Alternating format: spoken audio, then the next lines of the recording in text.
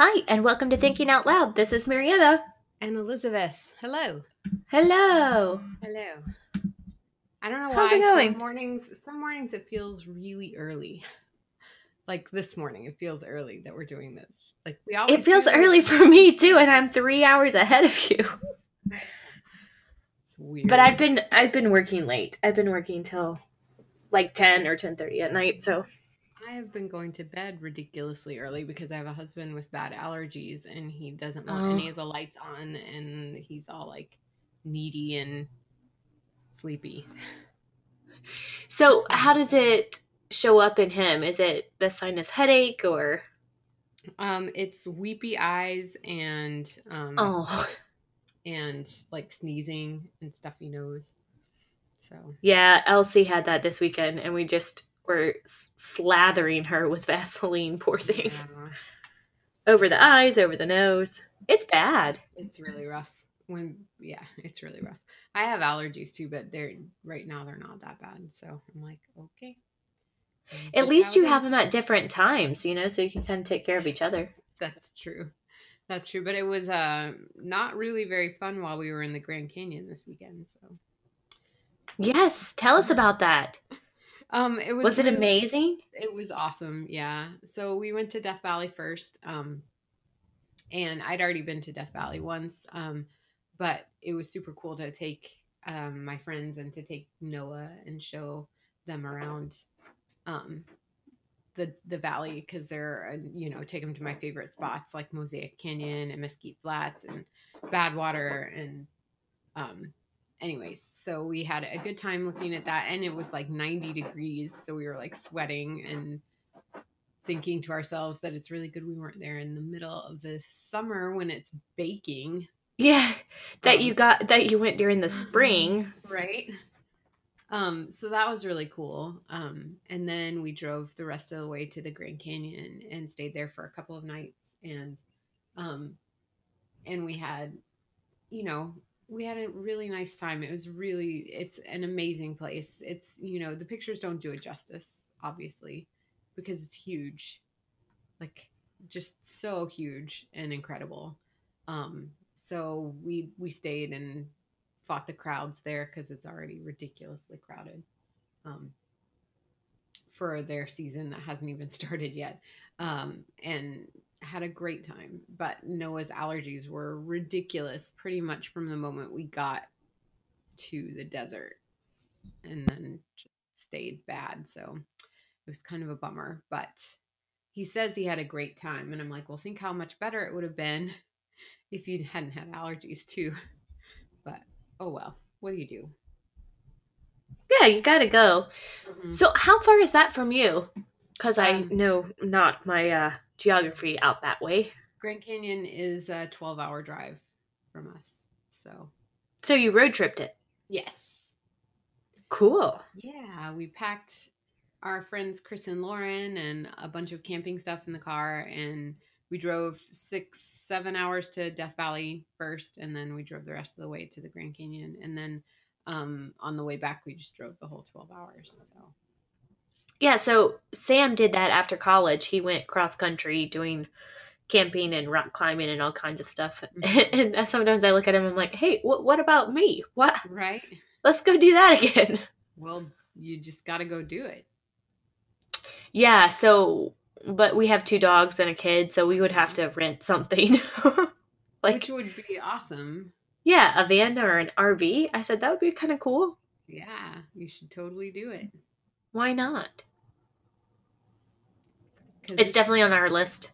it's gorgeous and it's totally worth it. And the danger is, I think that once you do it once, you're going to want to do it again. Um, so just be prepared for that. You know, Right. you're going to get out there and you're going to be like, we need to come back here because this is amazing. Right. So yeah, I felt the same. I went to Colorado Springs in high school and I felt the same thing. Like, oh my gosh, you walk out of, Walmart or Target and it's like, this isn't real. Mountains everywhere, This and is like a postcard. How can you ever get used to this? hmm it's pretty cool. So Which makes you think about developing setting in your book or story, Yeah. If you bring in a character who's not used to being in that setting, you can really describe a lot of the setting. Someone who's seen it for the first time.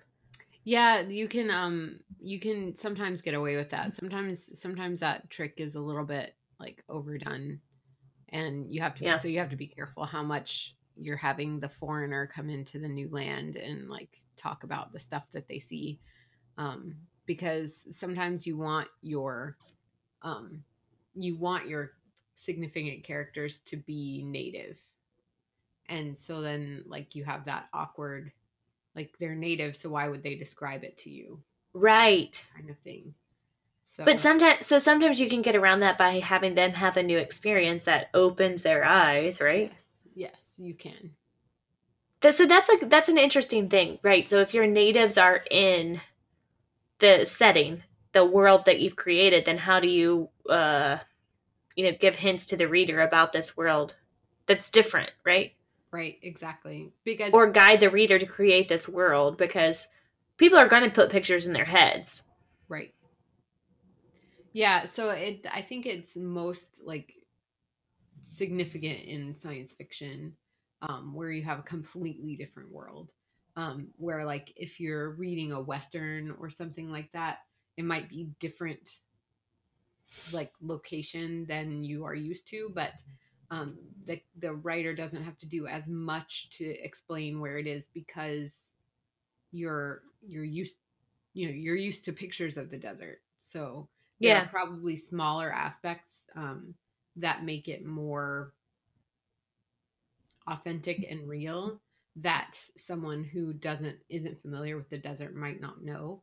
But on the large scale, you don't have to do a whole lot of like description of it because people, when you say in the desert, people get a general idea. So Okay, but your book, you would call it fantasy, right? yes, And I think you've done from what I've read, you've done a great job of creating this world that has these fantastical elements in it. So, how are you approaching that? well, the funny thing is like if you actually spend any time like analyzing anything that I've written, which I wouldn't recommend you do too deeply because it's not that solid to stand up to scrutiny. But I don't actually focus on like description of setting that much. I kind of there's a forest and you know like so there's some aspects that like I just kind of offhandedly mention and then I just leave it up to your imagination so you fill in the details for how it looks. So, in some sense, you're letting go as the author of control of what this world looks like because you don't need it to have specific parameters. You need it to have specific elements. Right, exactly. And so the elements that I need, I make sure I have control of, but the rest of it, I just am like, well, if somebody envisions it one way and I envision it another, it's not going to affect the story because that's where it comes down to with like the world building and where sometimes fantasy and sci-fi authors get bogged down is when you're describing every teeny tiny detail, but the teeny tiny details don't actually have any bearing on the story. And so, like, just because you want to have control over those elements doesn't mean that they're necessary. So, Oh, that's an interesting point. yeah. So, I say this because can we describe what happened this week? What you sent me via Yeah. email? Well, yes, but we're not going to be sharing any links or anything like that because, No, no, no, not yet. It's not time. So, yeah. I'll let you share. Go ahead. Well, so what Mariana is referring to, listeners, is that I hired a cover designer to help me get um, my book in order here. And so she sent me 3 different drafts of a cover design to look at this week, which was super awesomely exciting. And I can't even believe it. Like when I saw everything kind of on the screen there, I was like, oh my gosh, okay, so this is real. This is real. This I'm is doing happening. this. I'm doing this. So holy cow, let's look at this. But so there were 3 and they're pretty different takes on my character and kind of my world based on what I gave her, which was like a rough synopsis um, and then just a description of my main character and ravens. So so it's pretty interesting how different each of the three were in the first place. And then interesting to decide, which aspects of it do I want and which ones most closely align with my idea. And then, like, one of them was definitely, I was like, this is not at all like something that I would envision for this novel. Um, but yeah, so like it just was really interesting to like to see that, to see somebody else's vision of the words that I gave them. So So then you sent it to me and you were like, so which one do you think? yeah, I And I actually sent had it to a few people. I have like a and I had a list pretty strong opinion, even though I yeah. haven't seen the completed manuscript, but I feel like I know your main character from what you've sent me to review. Right. And so like automatically I was like, oh, it's this one. So I'm interested to know what your other people said too. Well, so the majority of people that I've sent it to all agree with you on with Yes. so the majority of people agree with that one. Noah is the outlier in that he likes there were two that were kind of similar, and he likes the one that everybody else was not like liking as well, of the ones that were similar. And then there's the one that's completely different, um that I have one vote for, actually. Which kind of surprised me, but I sent the images to a couple of friends of mine who have teenage girls Mm-hmm. and asked them to, like, I said, here's the synopsis and here's the cover images, which one do you like better? And so they were like super excited about that. Actually, they're like, we get to be involved in this process, this is amazing. But like, so the one of them picked the one that everybody else likes, and then Is the that the other one I one, like? yeah, and then the other one picked that one red one that is like completely different and weird and feels very Mad Max to me. And I was like, interesting. Okay, so she likes that one. And now I'm like, I think I need a wider pool to test from, because like I want to honor what my own vision is for the novel as well, but like part of a cover is to sell books too. So like Right, but the thing is, the wider you release it right now, the more you lose your initial interaction with your audience. right. It hasn't gone that wide. So, like, I mean, there's like 5 or 6 of my friends and then a couple of people, other teens, but I was just, I don't know.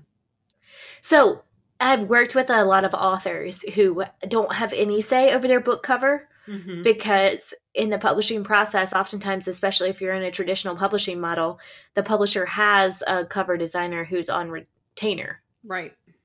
And so the publisher sends usually his or her synopsis of the book and aligns it to what their other books look like, size and design kind of elements. Right. And that's one of the reasons that I got interested in the publishing process at all, because it seemed absurd to me that an author didn't have a voice at all in the book cover design, or if they didn't like the book cover, there was nothing they could really do about it. Right. And I thought, you do all this creative work in order to get to the point where you're creating a book cover, and then suddenly you don't have, like, it's completely different than what you thought. Right. And the person who's sitting on the cover isn't the person that you've been interacting with, the person that's coming in the middle of the night tapping you on the shoulder, this character that you've been walking with, and suddenly your book doesn't look like your book. Well, and that's why you liked the particular design that you liked, and honestly, I think why other people did as well is because the one design that Mariana liked and that other people liked, you can't see the face of the character, and the other ones Yeah. you can. And the people that when they gave me feedback, they said they just didn't think that was her. So Isn't that interesting that we already have this view of who she is? I know. I'm actually kind of impressed by that too, because I'm like, there's been so little of her out there yet. So But the other thing is, you did send us the writing before you sent us this cover. So, that's true. with your readers, if you say this is her to your readers and then they read about her, then this is her, you know? Right, exactly. Yeah. So, if that's the one you decide on, that's the one you decide on. But for those of us who've read a little bit, a sneak peek, if you will, Yeah. then we've already formed pictures in our head. So, we did it kind of backwards, right? Maybe. Yeah. I mean, the thing with that too is that, I mean, there's the short story that I have that's going in the anthology in June. So like it's going to Oh, be yeah. out So, before you that are releasing the anyway. character first, Yeah. really. Yeah. So anyways. But already you're talking about what authors always have to deal with. Yes. Well, no, I didn't think that she could do that, or I didn't think that she would do that. Right. So why did you have her do that? Well, because she's my character and I get to create her, okay? Exactly. Enough. Well, she doesn't look like that. Yes, she does. Or maybe. But I mean, in this circumstance, like the different faces that were there don't really resonate with me that heavily either. So likely we're gonna go with that third option, the one. Yay! Um, so because there are just elements of that that I really appreciate. Yeah, and I'm sure that my conscientious husband would want me to do a lot more market research before I just decide, but I don't think it's rocket science that way. So anyway, I'll send him a report. thank you. That would be so helpful. Um but yeah, so that was kind of amazing, and I feel like so much more official now. I'm like, oh my gosh, there it is, right there. Yeah, okay, so you have an author blog slash website. You now have almost a cover design. You're going to be an author. How are you feeling about that? I'm feeling great, actually. You know, like part of me is a little nervous because I'm pretty sure that there are aspects of it I'm going to screw up, but the thing is, and I blogged about this on my Writing Refinery blog yesterday, like your first attempts at anything like this are gonna be imperfect. It's not possible to get it all right on the first try. And so like I'm just encouraging other people, as I encourage myself, to fumble through it and figure it out as you go. And because that's what I'm doing. I'm like, well, we're going to get there. And I'm asking for, advice of people who are experts like Mariana. I'm asking your advice, and you're helping me to fumble through it and figure it out. And that's how you do this thing, Well, and that's the thing, is that you're not necessarily to fumbling through it because you're consulting people who do this for a living, right? You're consulting experts. Which so is another reason why I hired a cover designer instead of designing my own cover, right? Right. Asking an expert, somebody else who's better with Photoshop than me. Because like I'm an artist, but Yeah. I don't trust myself to be able to put out something that is the quality that I will appreciate, or that I, as a reader, if I were picking up my book, would appreciate. So anyways. Well, so I was just having a conversation with one of my clients I've been working with about, okay, so now you need to start thinking about what it would mean. You're getting close to the publishing process. Mm-hmm. So what does that look like for you? You need to consider having an author website. You need to consider, well, where are you going to sell these books, and how many books do you think you're going to sell, and how many people have said, hey, when you publish that book, I want a copy, tell me. Mm-hmm. Because you have to keep track of those people.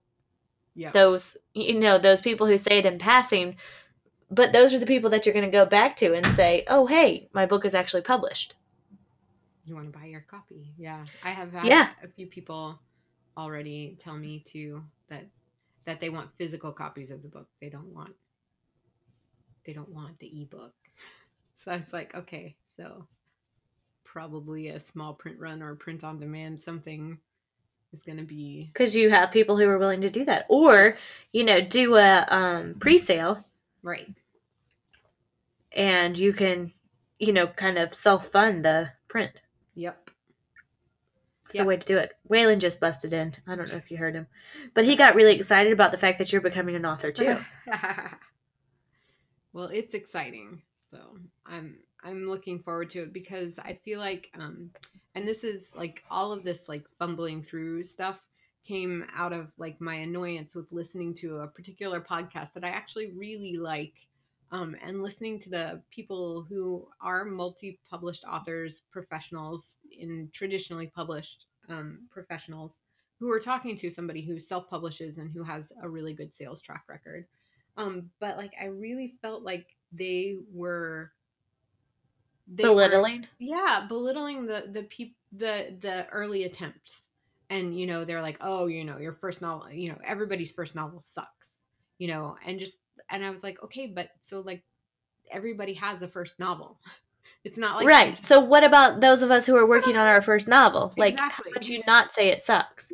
Right. And I'm like, well, okay, so maybe it's going to suck, but the thing is you can't treat it like it sucks. You have to treat it like you're proud of it. You have to work on it. You have to be invested in it.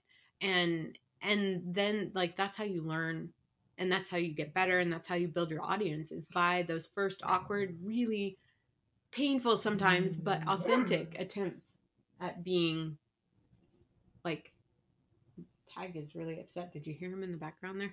Well, yeah, I think he was talking to Waylon. Yeah. Could But feel his presence. but you have to, yeah, so you have to be like awkward and own it. You can't just be like, oh no, this one's awkward, and then sweep it under the rug and not share it with anybody. You have to like put it out there. Well, and I think that this is a difference in the publishing process now, right? So if you do have those awkward first novels that don't have the plot or even have mistakes in the manuscript when you print it, the thing about publishing now is that you don't oftentimes have 5,000 copies that you have to sell through Right. before you can make a change. I mean, if it's an ebook, you can submit a change and 24 hours later it's corrected. Right. And even at times pushed to the people who've bought your book as an update. Right. This is a different world of publishing, and it's the same thing with website design. You have the ability to tweak and to alter. Or, for instance, I had a wrong link on Harrelson Press, and somebody sent me an email and said I was trying to do this, but this happened, and I was like, huh, that's interesting. Went in and fixed it within 30 minutes.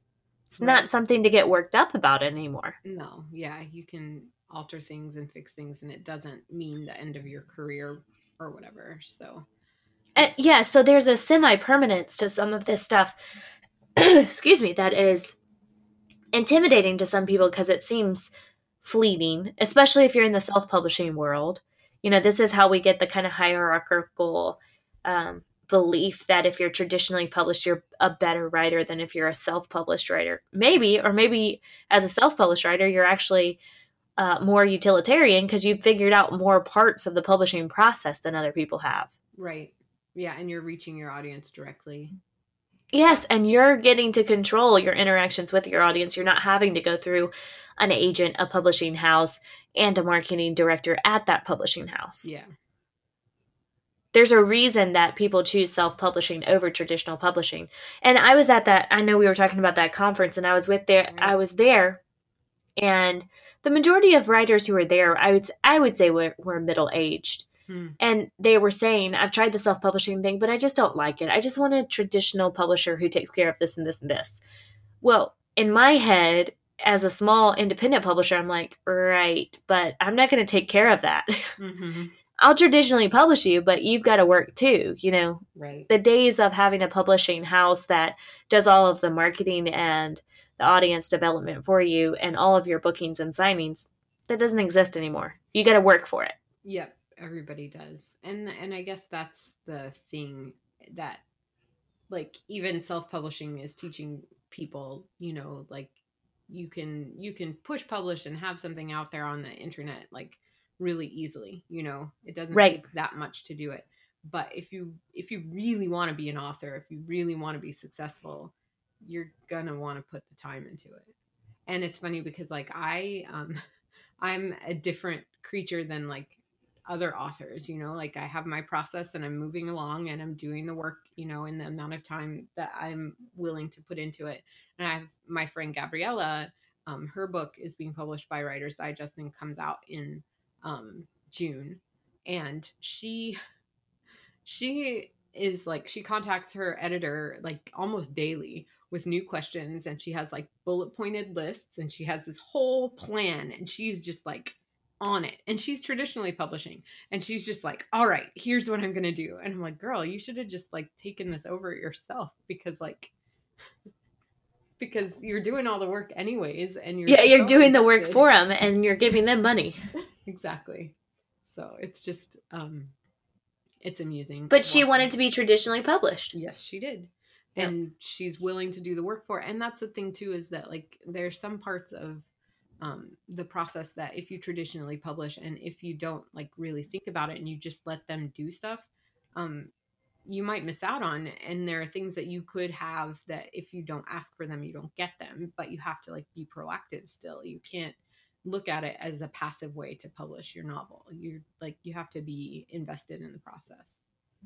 So Right. So, and that now we're right back to the book cover design. Do you have a say in that? Do you not have a say? Do you think you don't have a say? You know, because you could really ask, right, exactly. if you're in a traditional publishing model, and say, or I do have this book cover that I've been, you know, talking about. Or you could self-publish and then you totally have a say. Yes. But then you've got to figure out or pay to do the formatting and those kinds of things, which is perfectly fine too.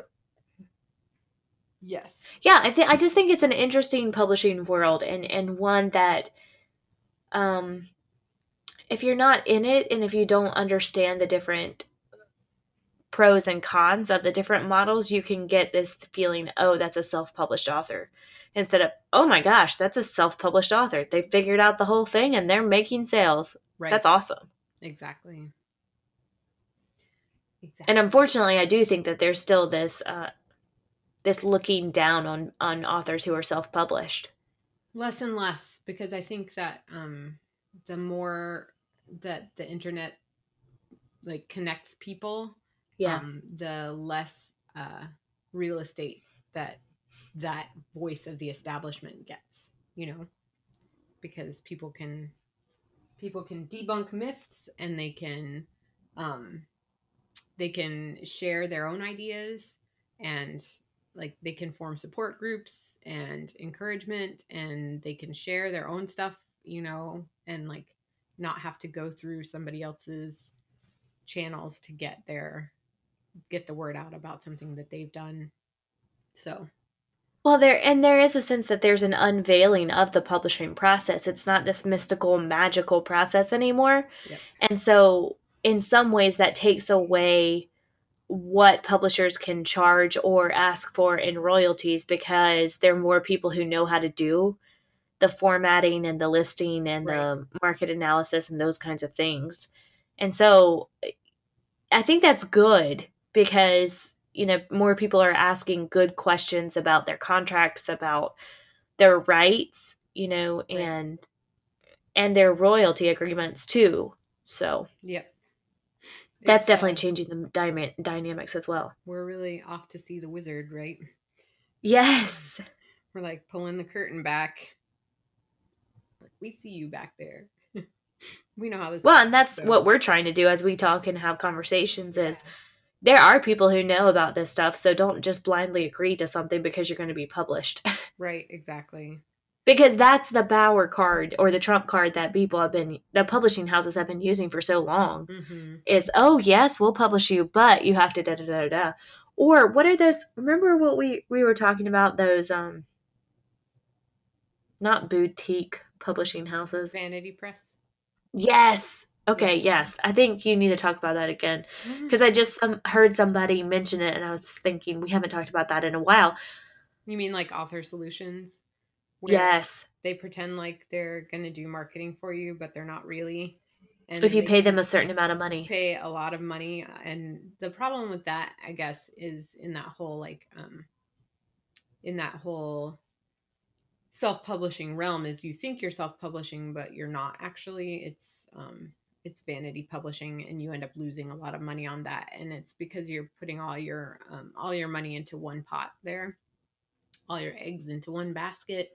And the beauty of self-publishing is you can choose an editor from one place and a cover designer from somewhere else and a layout person from somewhere else, and you pick your team, you bring them all together. And it's not that hard. Anybody who thinks that they need to go to a place like Author Solutions because those people know everybody is kidding themselves.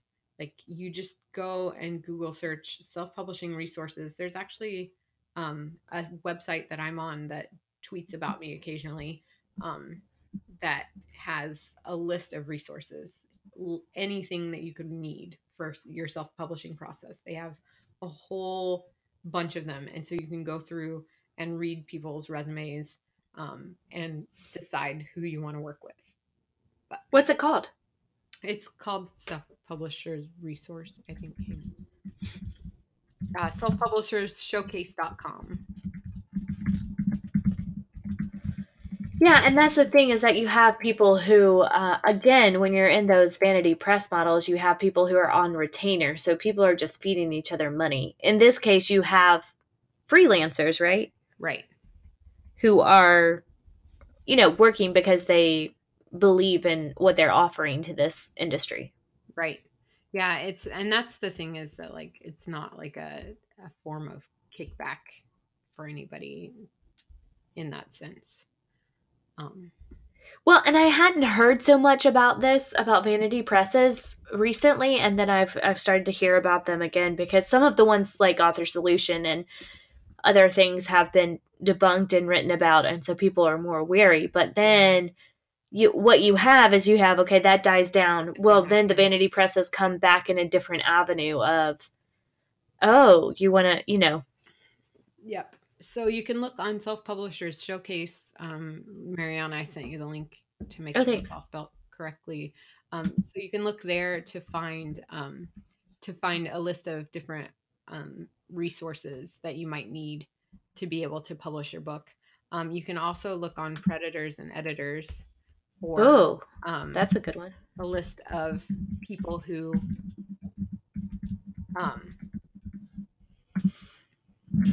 may or may not be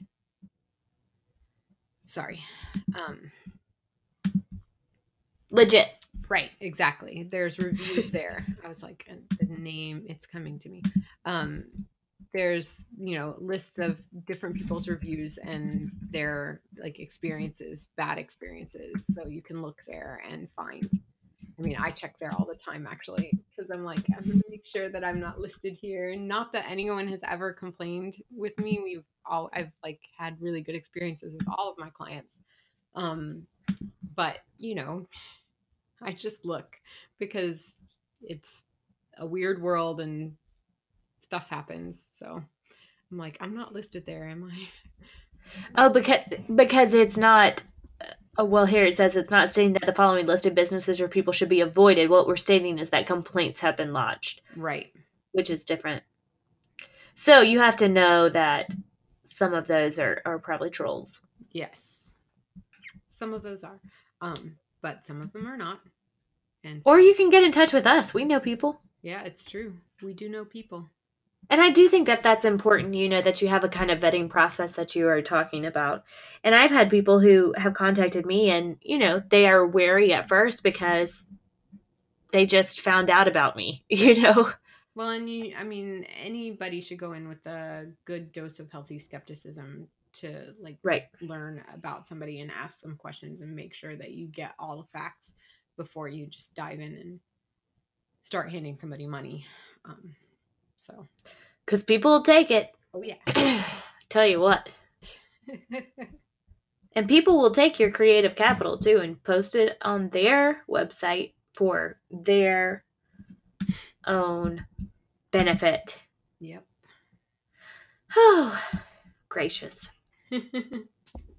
Anyhow, it's an exciting world, and publishing your book can be done successfully, whether you go through a traditional route or whether you self-publish. It's possible to do this. It's not that pipe dream that will never happen. If you want it, you can make it happen. So Oh, that's a good word. You say that's because you can see it, can't you? I can see it. I can You can actually smell it. see what your book is going to look like. Exactly. So Yeah, that's so exciting. So exciting. yeah, I'm in the revising process still, and I changed something pretty major structurally a little while ago. I think I talked about how I had this idea that was going to help with the motivation and the tension in the plot. And so I changed one thing, and then because of that, like I just today started writing something that is new that's going to go in there. Because of changing that one thing, then in order to like help that be solid, I had to create this new scene. So I'm kind of working on that right now, and it's fun. I'm enjoying it. So Yeah, absolutely. I think that's one of the things that's so exciting. I feel like I've come, you can get so stuck and you're like, okay, I have this idea of what this looks like, but what is this really, how is it all going to turn out together? yeah. So I'm kind of excited to start writing again too. Yay for starting writing again. Yay. Oh, speaking of that, Camp Nano is coming up, people. There's only six Next more week. days. Yeah, only 6 more days until camp starts, so you should go sign up. And I have a couple spots still left in my cabin, or there's you Oh, wait, can am I officially in your cabin no, yet? you haven't. You Ah! have to go and sign in and do the whole thing, and then let me know, and I'll um Oh no, I'm going to have to remember my password yeah, again. You know exactly. how long this takes me. I better start working on it now. So yeah, work on it because I'll add you to my cabin. And then but you don't have to know anybody to do camp either, listeners. You can just like go and they'll assign you to a random cabin and you can meet some new writing people. They even do it like based on your interests and your genre. So it's not like you would be a YA and with a whole bunch of romance writers, or a romance writer and with a whole bunch of like hardcore sci-fi. Um, so like make sure that you sign up and you get to choose your goal in camp. You don't have to do 50,000 words. You can do a lot less or a lot more. It's totally up to you and whatever you need to be motivated to do. But I'm really excited because I have goals. I want to be done with this revision. And so April is my month, baby. It's going to be done. This is it. Yeah. So sign up, people. All It's right, I'm in. Now what do I do? go set up your novel. I did that. It's all set up. You just did it right now. Yeah. Okay, then let me see. And you're Mariana. I think I'm M. Harrelson. M. Harrelson. Yeah, M. Harrelson. Cabin settings. Is it all? You have to invite me? Is that how it Yeah. works? Aha. It's all one. Yeah, it's all smushed together. Okay, I invited you. Wow, that fast. Yeah. Were you not impressed at how quickly? I am impressed that you remembered. I mean, I rambled Also, long enough right there so that you could remember it. yeah, well, you think. You remember how long? It took me 3 days last time. remember. I would also like to be absolved because I have paid my library fines. Oh, good for you. Good for you. And guess how much they were? I don't even want to know. Do I want to know? It's like 10 cents a day, right? So it takes quite a while to get up to even $1. Uh-huh. $3.40. Oh gosh, Mariana. Well, I misplaced it for a while. They will send a collections agency after you. We had that happen to us once when I was a kid, and that's when I like got really obsessive about taking library books back. And yeah, the thing about it is I have had a collection. No, I've had the threat before the collection agency when I was a first year teacher, and one of the books that I got in the first days of school kind of tech set that I had created got lost. oh no. And finally I was like, okay, I'm just going to pay for this book because I'm sure one of my kids took it home and they probably need it. Like, I'll just buy the book for them. And so it was funny. My brother was getting married or something. And my mom was like, okay, what can I help you do to get ready for this weekend? I was like, here, take this blank check, pay the library whatever they say. It doesn't even matter to me. That's hilarious. And get me at a hawk with the library. She's like, all right. That's awesome. $3.40 later. Actually, but you know what? One of the cool things is that our library has suspended, cease and desist with doing fees for kids' books. Oh, that's good. Isn't that good? That's just like sad. So now I will be checking out only young adult books. In the hopes that I don't. You're not going to read it. Right. That's awesome. Oh my goodness. So, guess what? What? Beverly Cleary? Yeah. Is 99. That's crazy. Oh no, she's turning 100. She's turning 100? Yeah. Wow. She's been around a while. I know. Some of her characters are 50 years old. Which ones? Ramona? Yep. And Henry Huggins. Yeah. Yeah, look at that.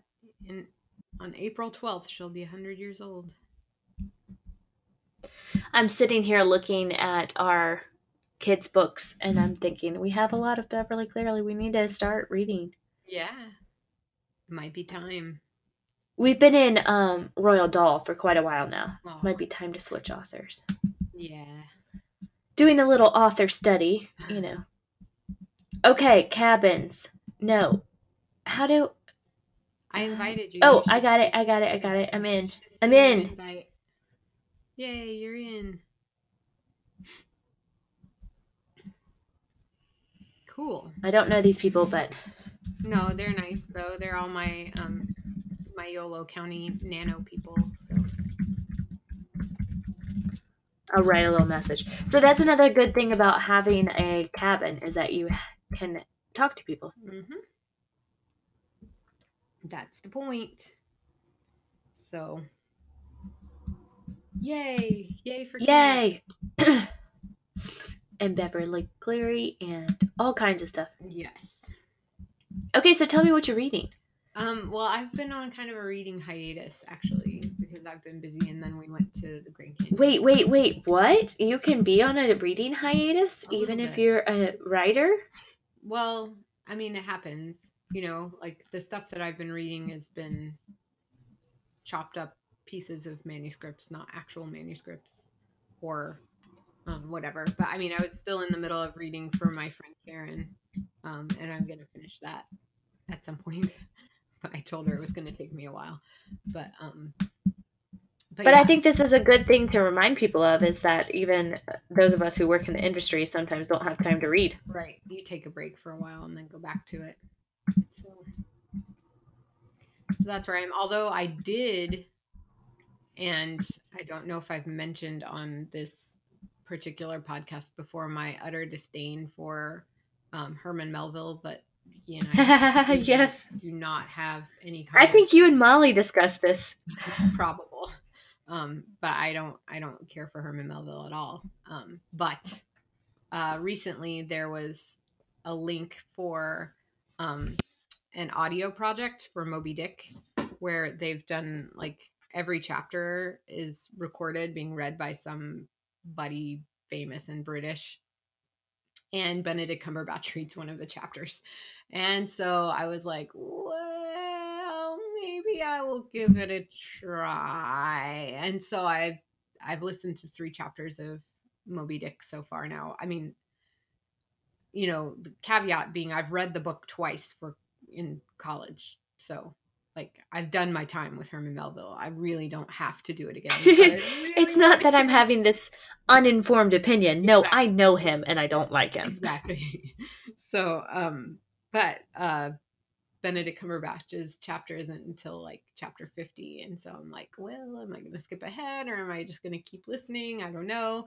But I am enjoying, because, like, this is what audiobook for me is the most significant part of it, is like hearing the narrator's interpretation of it. And yes, actually chapter 3 has been my favorite so far of being read. the Spouter Inn chapter. Is read by Nigel Williams, and I really enjoyed his interpretation of it. So it was fun, and it made me like disdain Ishmael a little bit. I was just like, oh my god, he's so annoying right now. But so just listening along has been somewhat enjoyable. So I'm not gonna There you go. That's a good story. be a Herman Melville convert ever, but that doesn't matter so much. Do you need the link for that for the show notes, by the way? Got it. You got it? Okay. Yep. Awesome. But see, you're giving it another chance. That's what's most important. Yeah. I'm kind of a glutton for punishment that way. I'm like, ugh. It's the same thing with me. And like, I think every year I try to read Ulysses. I can't get more than like 150 pages into that book before I stop because I just can't do it anymore. And I am still trying. So like I'll probably go back and try it again this year at some point. But it's one of those things where like it's not like I can pick up at page 160. I have to start over because it's too hard to understand in the middle. I think it's important to have those kind of books in your life, like, and for me, this is terrible. It's Barbara Kingsolver's The Lacuna. Okay. I can't get through it. I haven't tried that one yet. I've tried it like 6 times. And I really like Kingsolver, but this one, I don't know. Like, I just have no connection to it. It's not clicking at all. And so it sits on my Goodreads reading list, and it sits on the ledge of my bathtub, looking at me with this bright yellow cover. And I think one day I'm gonna march through that one. Yes. Or I'm just gonna give it away and give it up. No. Oh, I think I heard baby in the background. Oh yeah, he might be waking up. Disappointed that you're gonna give away your book instead of conquering it. Yes. You need these in your reading life. Well, okay, so I went to a book called Gilead, which is the Pulitzer. Thank you. Uh-huh. My throat won't do that. I've got allergies. Yeah, winner. That it has been sitting on my shelf for a while. Nice. And it's good. It's about a minister. Reflection on life, and it has all of these allegories to biblical text. I was trying to see what year it was. 2004, maybe the winner, or 2005. I have a couple of Pulitzer Prize winners on my shelf, and a couple that I've actually even read, which is surprising, but they're sitting there. I mean, the one that I'm thinking of right now that I know I've read is Lonesome Dove, which was Larry Martin. Speaking of the West, but that was a book that I have an uncle that he encouraged my reading life from a young age. I think I was like 11 or 12 when he started giving me classics. Like he sent me a copy of The Yearling and like of F. Scott Fitzgerald short stories and all kinds of books like that to influence my growth as a reader. But turn you into an English major. One of those two, yeah, definitely. So, yeah, but it was good. It was a good book. I read the other one. And that's another book too called Streets of Laredo, and that goes along with it. So, I'm gonna have to put those in my Goodreads. They were good. So I've gotten thick, but sorry, go ahead. No, I was going to say, so I've gotten through a good significant portion of my to-read list in a specific genre, so now I'm hopping back over into novels. Right. I'm a genre hopper. Yeah, I'll admit it. But you definitely need to be. And, because, like, as an editor, you have your own publishing company. You need to be well-rounded. You need to be versed in, the genres that you want to specialize publish, in. Yeah. But then you also want to branch out some and see what else is going on in other places. So that's what Goodreads recommendations and to be read lists are for, is to help you like organize that and not forget, oh yeah, I wanted to look into this particular but I have a tendency to do this, to read a lot. So I've read a lot in memoir, especially female memoir lately. And gosh, I read Bossy Pants, I read Yes Please, I read Lean In, I read Right. Pastrix. I've been in that genre for a while, so I'm ready to hop to another one for a bit. That's funny because I think I'm about to hop into memoir, but more from um, the retired military professional Ooh, angle, because that's what I'm because helping that's this what you're writing. Yeah. guy ghostwrite. And so I asked him if he has any favorite memoirs. He's supposed to get back to me this week on that. Today, actually, when we go have lunch together at Dickie's Barbecue, he's supposed to Ooh. tell me what his favorite memoirs are. And then I had like another list of questions from some of the stuff of his material that I've been going through. So got to work on some of that. But I was like, I need some kind of basis for comparison so that Right. we know what we're shooting for. But Yeah, what you're trying to create. And that's such an important thing. Maybe that's why too, is because my ghostwriting project's a novel, so I need to get back into the world of novel. yeah, and but your personal project is a memoir, so I think Yeah. that's why you've been doing that. So people, your reading lists, they have a purpose. Like don't Yeah. just read willy-nilly, or if you do read whatever, like take stock of what it has been that you've been reading, and maybe think about, if you're going to pick a project to work on, pick something that is like that you have that kind of experience consuming, because it will help you to be able to put out something that is similar to that. It doesn't have to be the same. Nobody ever says it should be the same, and you should look for ways that you can break conventions if you can, and But you do it got to know the well. conventions But before you break them. exactly, but you have to know the Yeah. conventions to break them. And so, like, if you like to read YA and you like to read fantasy,